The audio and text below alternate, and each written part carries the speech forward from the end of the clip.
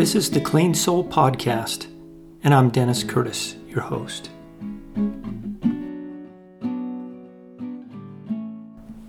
Today's podcast I have titled The Rock. Everyone then who hears these words of mine and does them will be like a wise man who built his house on the rock. And the rain fell, and the floods came, and the winds blew, and beat on that house.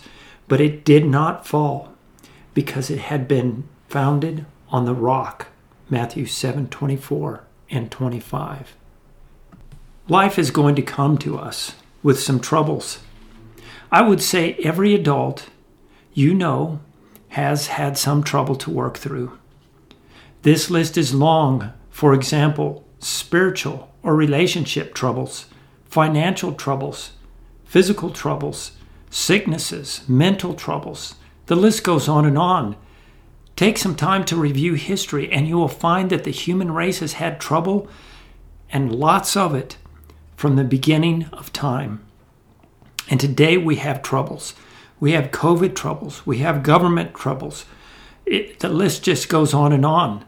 So we are going to have to deal with trouble. In fact, Jesus promised us that we were going to have trouble in this world. Jesus taught some 2,000 years ago that the key to a successful life is to listen to Him, to build our life in accordance with what He has said. The intrinsic nature and indispensable truth of who Jesus is and what He taught is recorded in the books that we call the Bible. From the beginning to the end, it is remarkable, and much is verifiable through thousands of years of existence. The Bible openly and covertly claims to be the Word of God. Most of us who believe there is a God believe that the Bible is worth a read.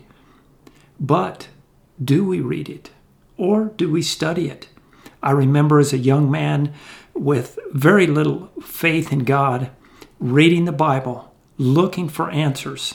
I knew there was something special about that book. I know of several different types of excuses used for not reading and studying the Word of God and then obeying it. One of those excuses is simply rebellion. People take the stand with Eve and Adam. We know there is a God, and we know He has some rules, but we want to make the decisions in our life according to our desires. I think unbelief is a little more complicated. Personally, I don't believe that it is possible for someone not to believe that there is a greater power, a creator. When we experience the life and wonders of this world. But some say, I don't believe in God. They're atheists. This is a tragic decision to push God away, again lining up with Eve and Adam. Or maybe skeptic. They say God is such a mystery and so far or so high above us that there's no real significant communication. The skeptic may believe on the surface that the Bible is important, but the cares of this world, the thoughts of his mind, keep him far from it. Whatever the excuse is for that person, the Bible loses its true identity as the Word of God. I know there are other excuses, other belief systems, there's many of them, to keep us from the Word of God. In fact, the Bible is illegal in many countries. Let's look at a few aspects of the Bible. First, and probably foremost on many people's minds, is that the Bible has been translated into English or another language from Hebrew and Greek. This calls us to do some study, not to be a skeptic. We need to study to discover the differences between the Hebrew, Greek, and the English language, or whatever language that you work with the Bible in. As we study, we are going to discover little granules of truth, hope, and love that are buried in the other languages. But that doesn't make the Bible irrelevant.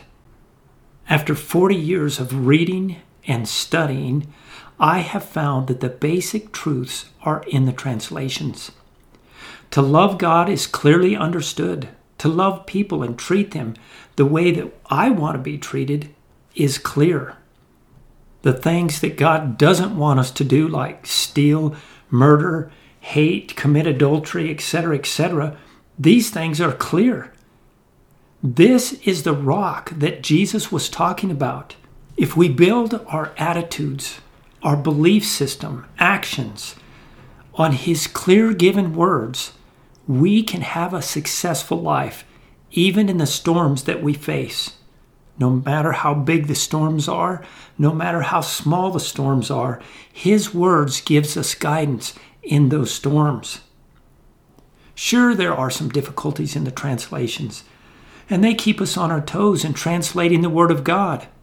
We have to be smart and prayerful so that our attitudes and actions are in line with His Word. From me, I say, get some grit, a Bible, and read and study it. Spend some time there. Spend some time in prayer. And I promise you, you will never regret the time that you spend doing it. Glory and honor are yours, Lord. This has been the Clean Soul Podcast with Dennis Curtis.